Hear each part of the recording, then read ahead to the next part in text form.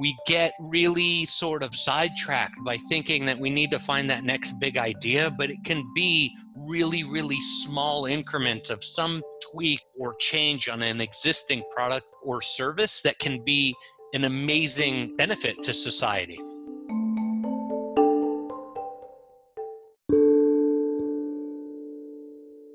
Have you ever thought about the word creativity? Does it mean anything else to you besides the stereotypical choir, drawing, painting, building things, playing an instrument? All of those words are associated with creativity, but can creativity be associated with businesses? Well, today's guest is going to tell us about his 20 plus years of experience in learning about how creativity can be applied to businesses to improve profitability, increase sales, improve customer service, and ultimately create more meaningful work.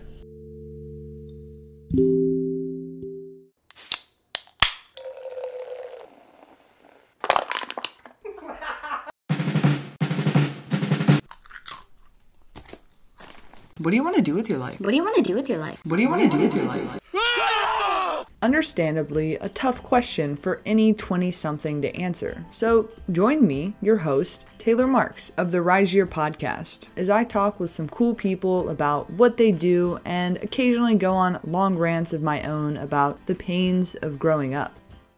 Today's guest is Bashan, a creativity expert who has taught thousands of leaders and individuals all around the globe how to harness the power of creativity to improve overall business and provide more meaning in their work. He's the founder and CEO of The Creator Mindset, a company that conducts workshops, consulting, coaching, and gives keynote speeches at conferences and corporate events. He has also worked on numerous albums, movies, and advertisements with famous actors and musicians ranging from Rod Stewart to Woody Harrelson. His work has even won a Clio Award and been nominated for an Emmy. My name is Bashan. I was born in Israel, in Haifa, and my family came to the U.S. when I was 3 years old.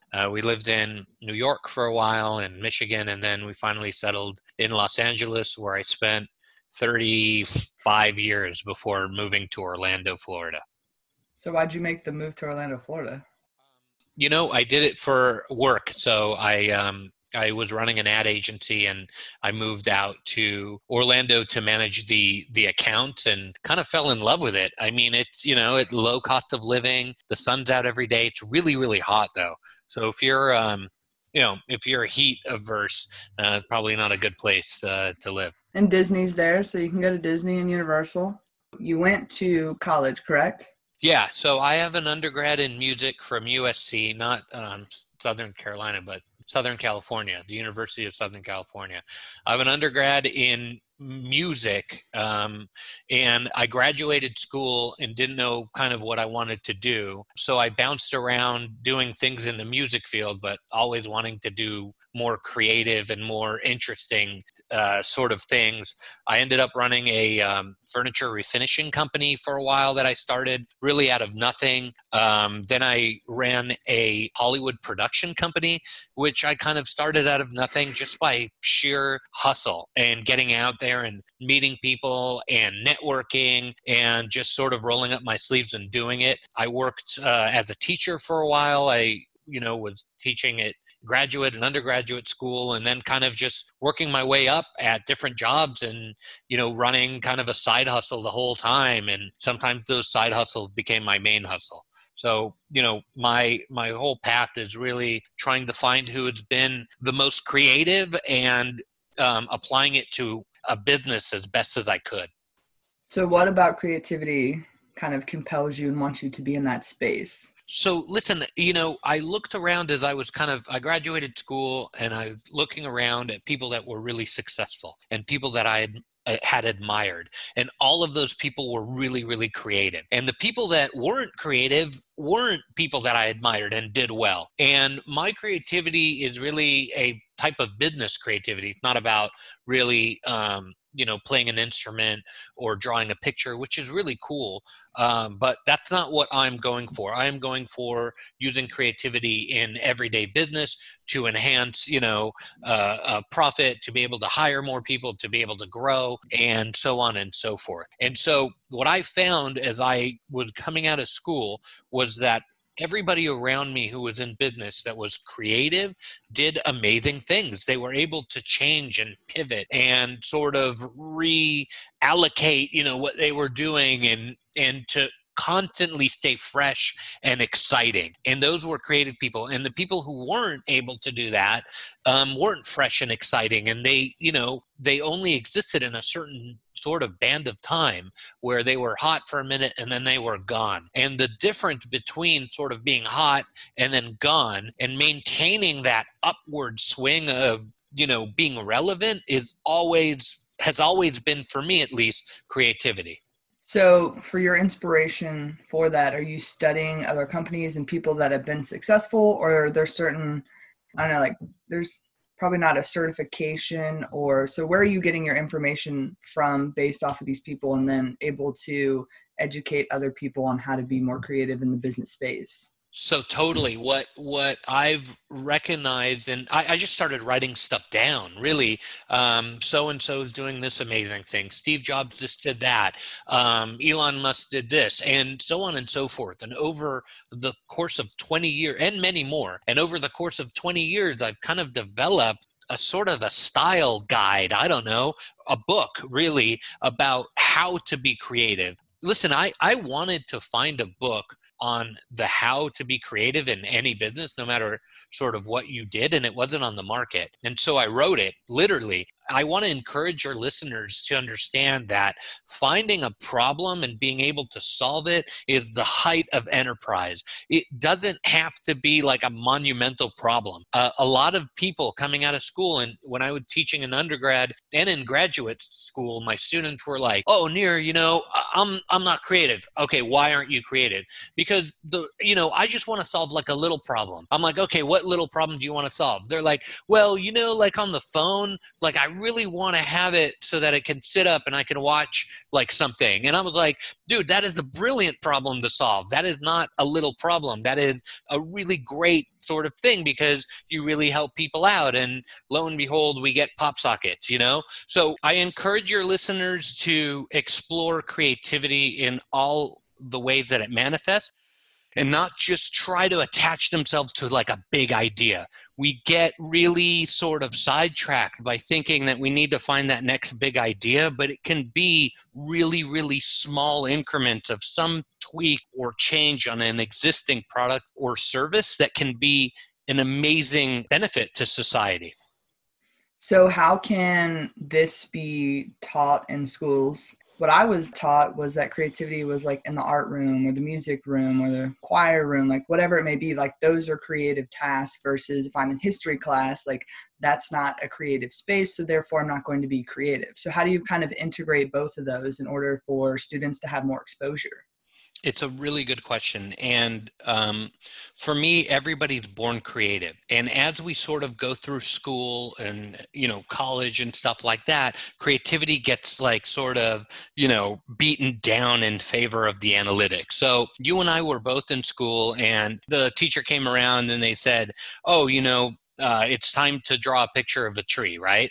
And you and I both drew a picture of a tree, right, Taylor? And like you drew a pink one and I drew like a purple one, and it was like, totally fun and we were having a good time. And then the teacher came around and they were like, Taylor, trees aren't pink. And then you were like, wait a second. Yeah, okay, cool. They're actually brown, and so on and so forth. So from the moment that we've started to be creative, outside forces, teachers, society has whittled it down so that we become more analytic in everything we do. So my point is that we need to bring back some of that creativity in everything that we do in order to stay relevant and vibrant in today's economy. So it's really about remembering who we were as children and how we approached problems to enable us to sort of tap into that reservoir of incredible potential. So do you have like a course? So you have your book and you do speaking. Do you have a course or something that kind of helps people with this? I am in the process of launching like an online class that will really help people. I'm talking with the masterclass people to put something together in that vein. But yeah, really, I wrote a book. It's got 92 steps in it. If any of this sounds interesting, it's on Amazon and Barnes and Noble. It's at your local bookstore. It's being translated to 2 languages. It's really a manual on how to be creative. But something that people can do today, let's say, Taylor, your audience is like, okay, cool, this sounds great. What can I do today? I advise them today to start to recognize the self-doubt monster, which is the monster that kills all creativity, right? So I feel like we could have easily have cured cancer by now. I think we could have had a woman on Mars. I think that the world could have been in a way better place. But what ends up happening is in science and in every field, manufacturing, so on and so forth, somebody has a great idea and they kind of just shove it down because they're afraid of the ramification. They're afraid of their ego getting bruised if the idea, I don't know, doesn't work, or they're afraid of their reputation because they're some scientist that has a great following or whatnot. I think that in order for us to really be creative, and something that your listeners can do right now, you start to listen to that gut, that little voice that's telling you sort of what you need to do. That is your childhood creativity kind of trying to get out, and listening to that voice and not shutting it down with the self-doubt monster is something that can enable creativity for your listeners today. All right. Awesome. I like that. So are you able to take these lessons that you've kind of accumulated, use them in your own businesses?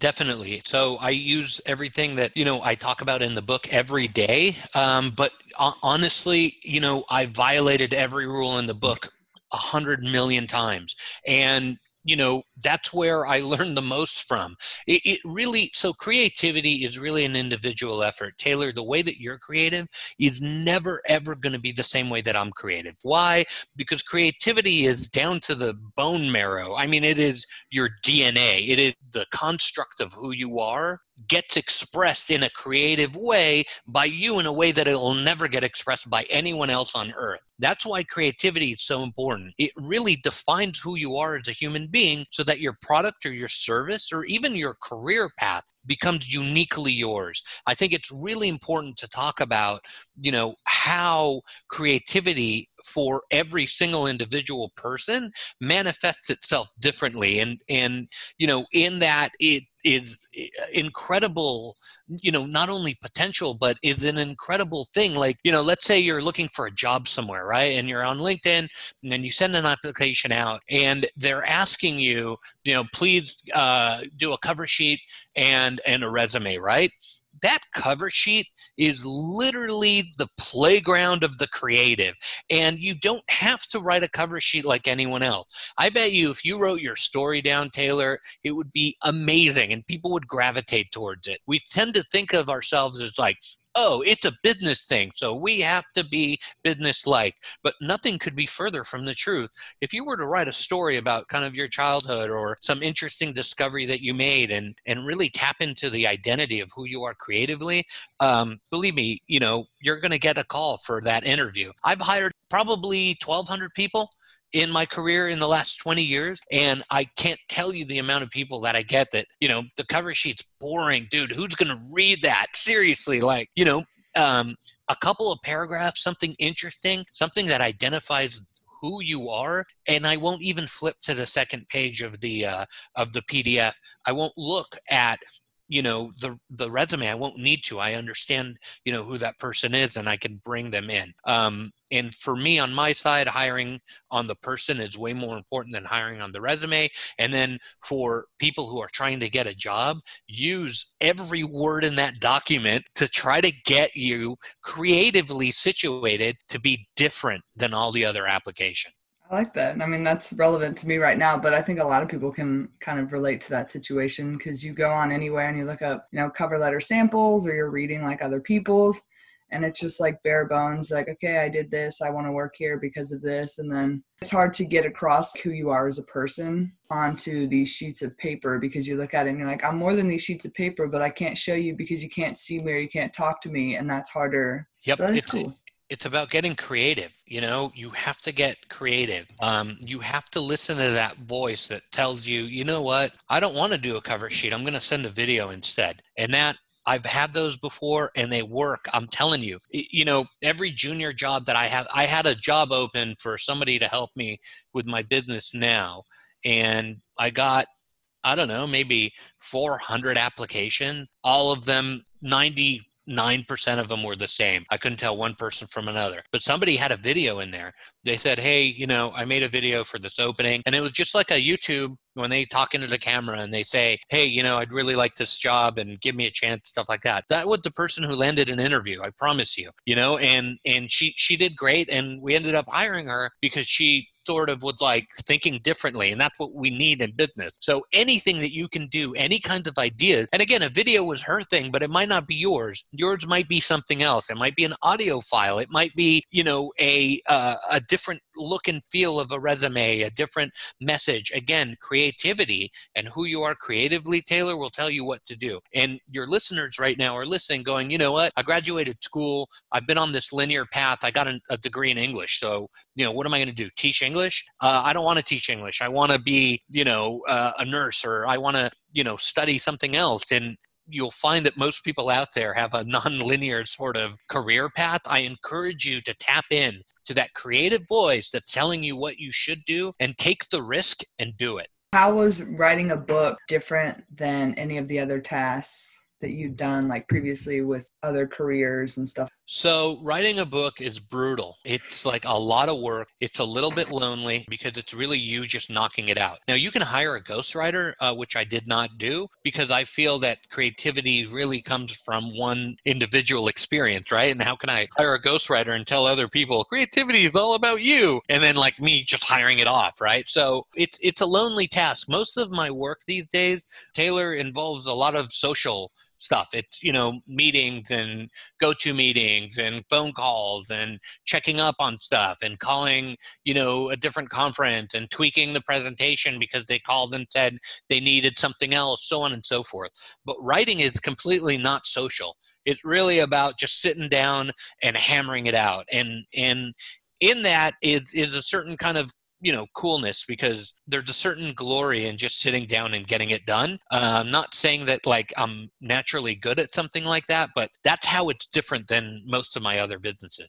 So what did you learn in your previous jobs that you had kind of leading up to where you are now that have helped you or could potentially help you in the future succeed and kind of maneuver your way of having your own company and running everything? Yeah, good question. Yeah, I learned so much. One of the things that I, get a lot, especially from younger people and students, is that, they're like, Nir, this is great. I'm glad that you learned a lot, but my boss is really shitty. And like, I totally hate him and I'm not learning anything at work. And my thing is that no matter who you are or no matter where you work, you can learn a lot from anybody. You just have to have the will to learn. Listen, I had kind of the worst boss on earth when I was at Subway. I was making sandwiches at Subway on the corner, for many, many years.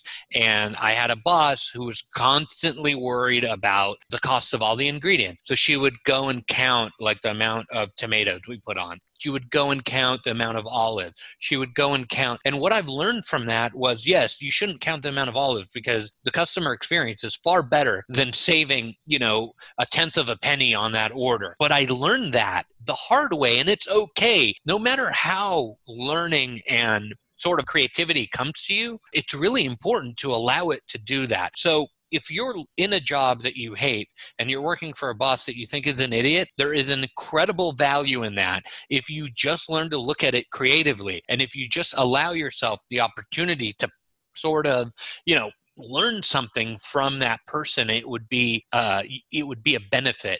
You're going to have a bunch of jobs and sort of careers in your lifetime. I think something like every 7 years, somebody changes tracks completely and direction completely. What I would advise to people is to really treat your coworkers and your, network of people that are around you, people you work with, people people you went to school with a incredible amount of respect. Stay in touch with everyone, whether it's email or whether it's social or however you need to do it, because those people that you're surrounded with might just become the people that you either go into business with or they end up hiring you for something, so on and so forth.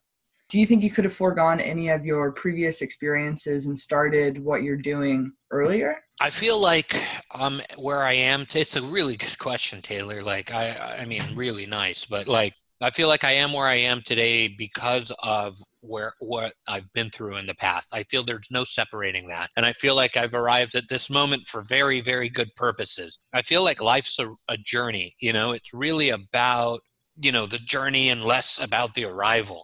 A lot of people get impatient, and I was very impatient when I was younger. I was like, hey, I want this to work. I want to make as much money as I can. How do I race to that end? And what I did was I stumbled over and past a lot of really great opportunities. So in my book, I talk about the little victory and how important the little victory is.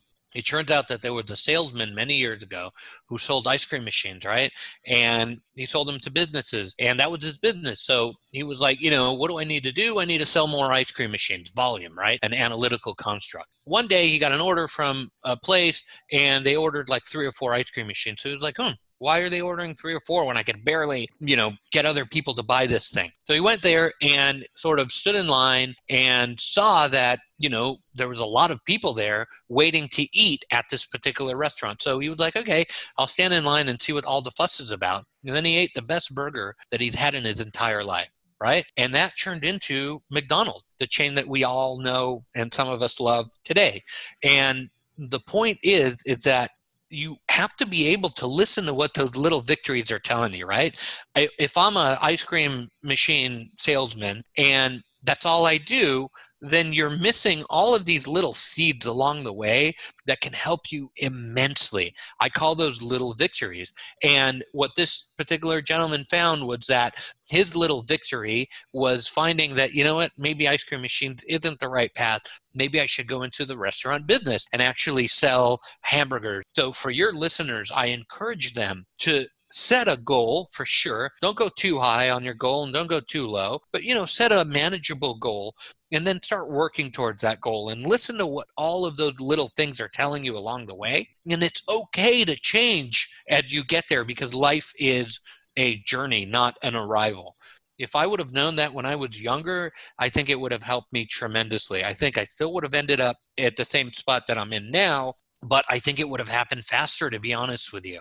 And I was so busy trying to fight it because I thought I knew better and I thought I knew what to do. But really, I should have listened to what those little victories were telling me and sort of enjoy the process.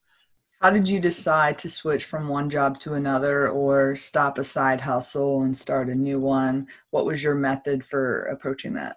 For me, it is about listening to what those victories are. And, for your listeners, I want you guys to sort of explore what is working and what is not in a very honest way. And sometimes it's painful because, what might be working for you when you graduate school is waiting tables. That might be working for you, but, that might be the path that you need to take right now, even though you have a degree in English. Are trying to tell you something and listening to them as you go along in life will enable you to have a tipping point where that side hustle becomes actually great. Now, I have a degree in English. I'm working at a restaurant, right? And I'm like, this is kind of cool, but like, I don't know, my ego gets in the way. So I start to think about, what will my friends think of me? This isn't a serious career. This isn't something that I didn't go to FSU for 4 years to wait tables. But then you start to go, you know what? This is really interesting. The manager is staffing people in 2x2s and blah, blah, blah. why they could save a lot of money, right? If they start to look at things in a different way. Why not staff one person in the morning, one person at night with a 1 hour overlay, and then we'll have someone on call in case we get busy, so on and so forth.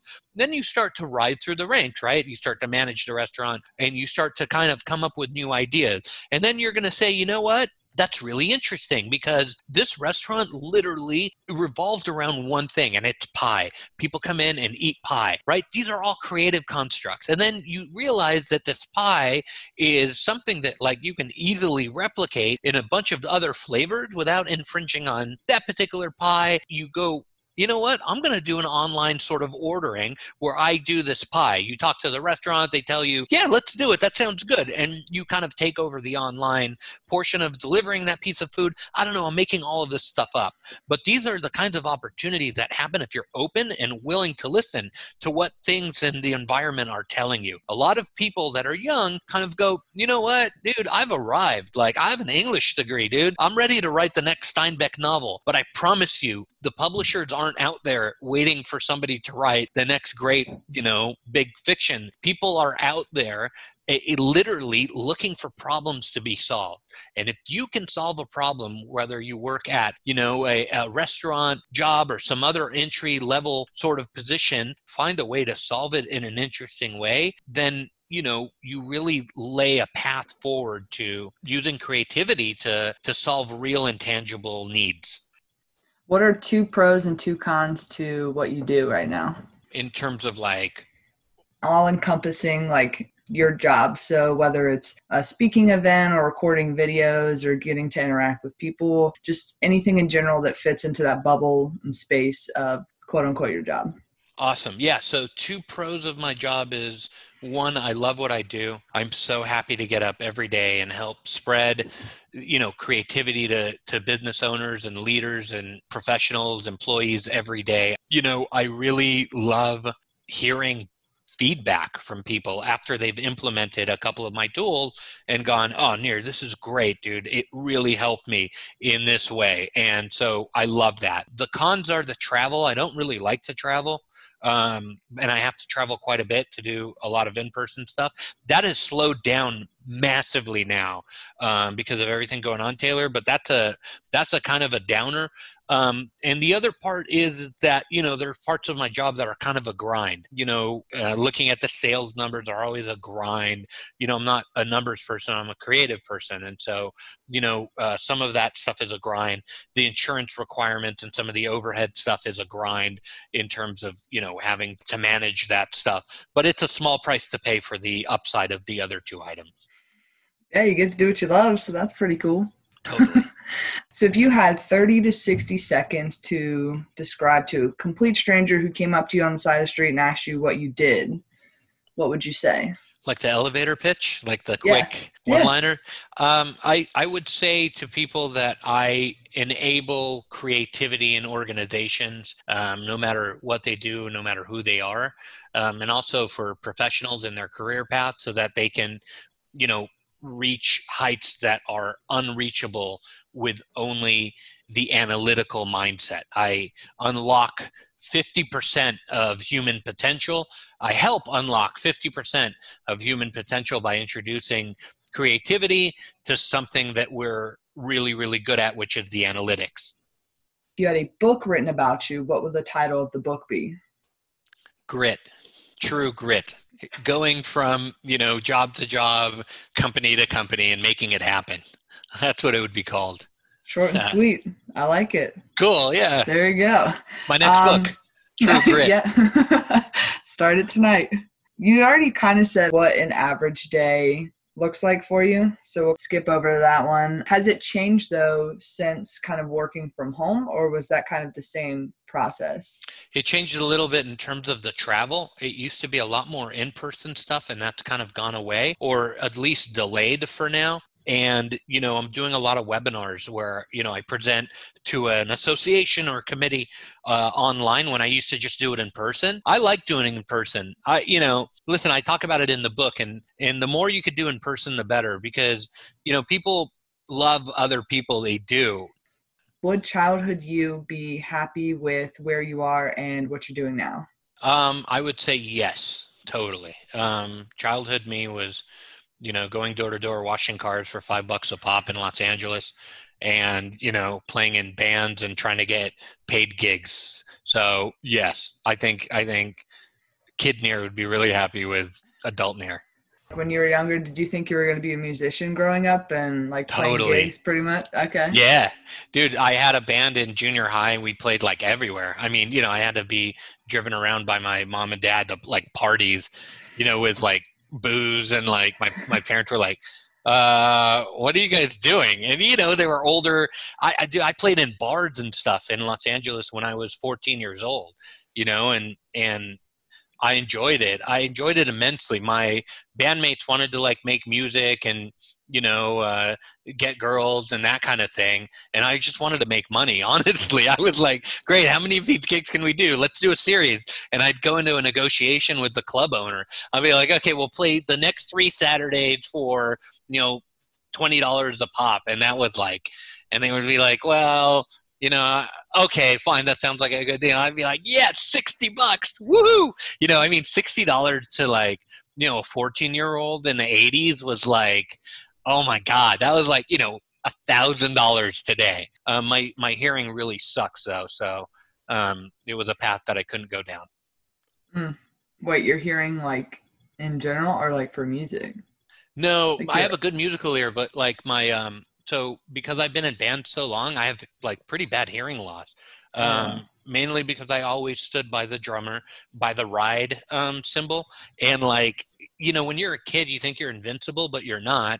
And so I suffered a lot of hearing loss, and I have it now as an adult. It's amazing. Yeah, and I started to work in recording studios for a while on different albums, and I noticed that I didn't have my hearing was musical, but it wasn't technical.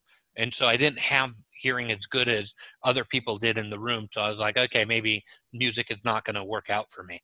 If you had 24 hours to live, unlimited money, and could travel anywhere at the snap of your fingers, you can bring people with you, what would you do? Only 24 hours to live? Yep. God, that's horrible. I'd probably go to the Caribbean somewhere and just, just chill and fly all my friends and family out for one last go around. All right. So the last question, so the title of the podcast is what's next? Just in the broad spectrum, what's next? What do you want to do? If there's any certain events or writing more books or, courses, just getting more information out there. So I want to do more courses. I want to sort of follow up on the online sort of masterclass thing and get to know it a little bit better. I want to write another book, so I'm talking with my agent now about coming up with another topic that'd be interesting and fun. And I'm just really excited about empowering people to have their own what's next, and to empower maybe even your listeners right now to go, okay, cool.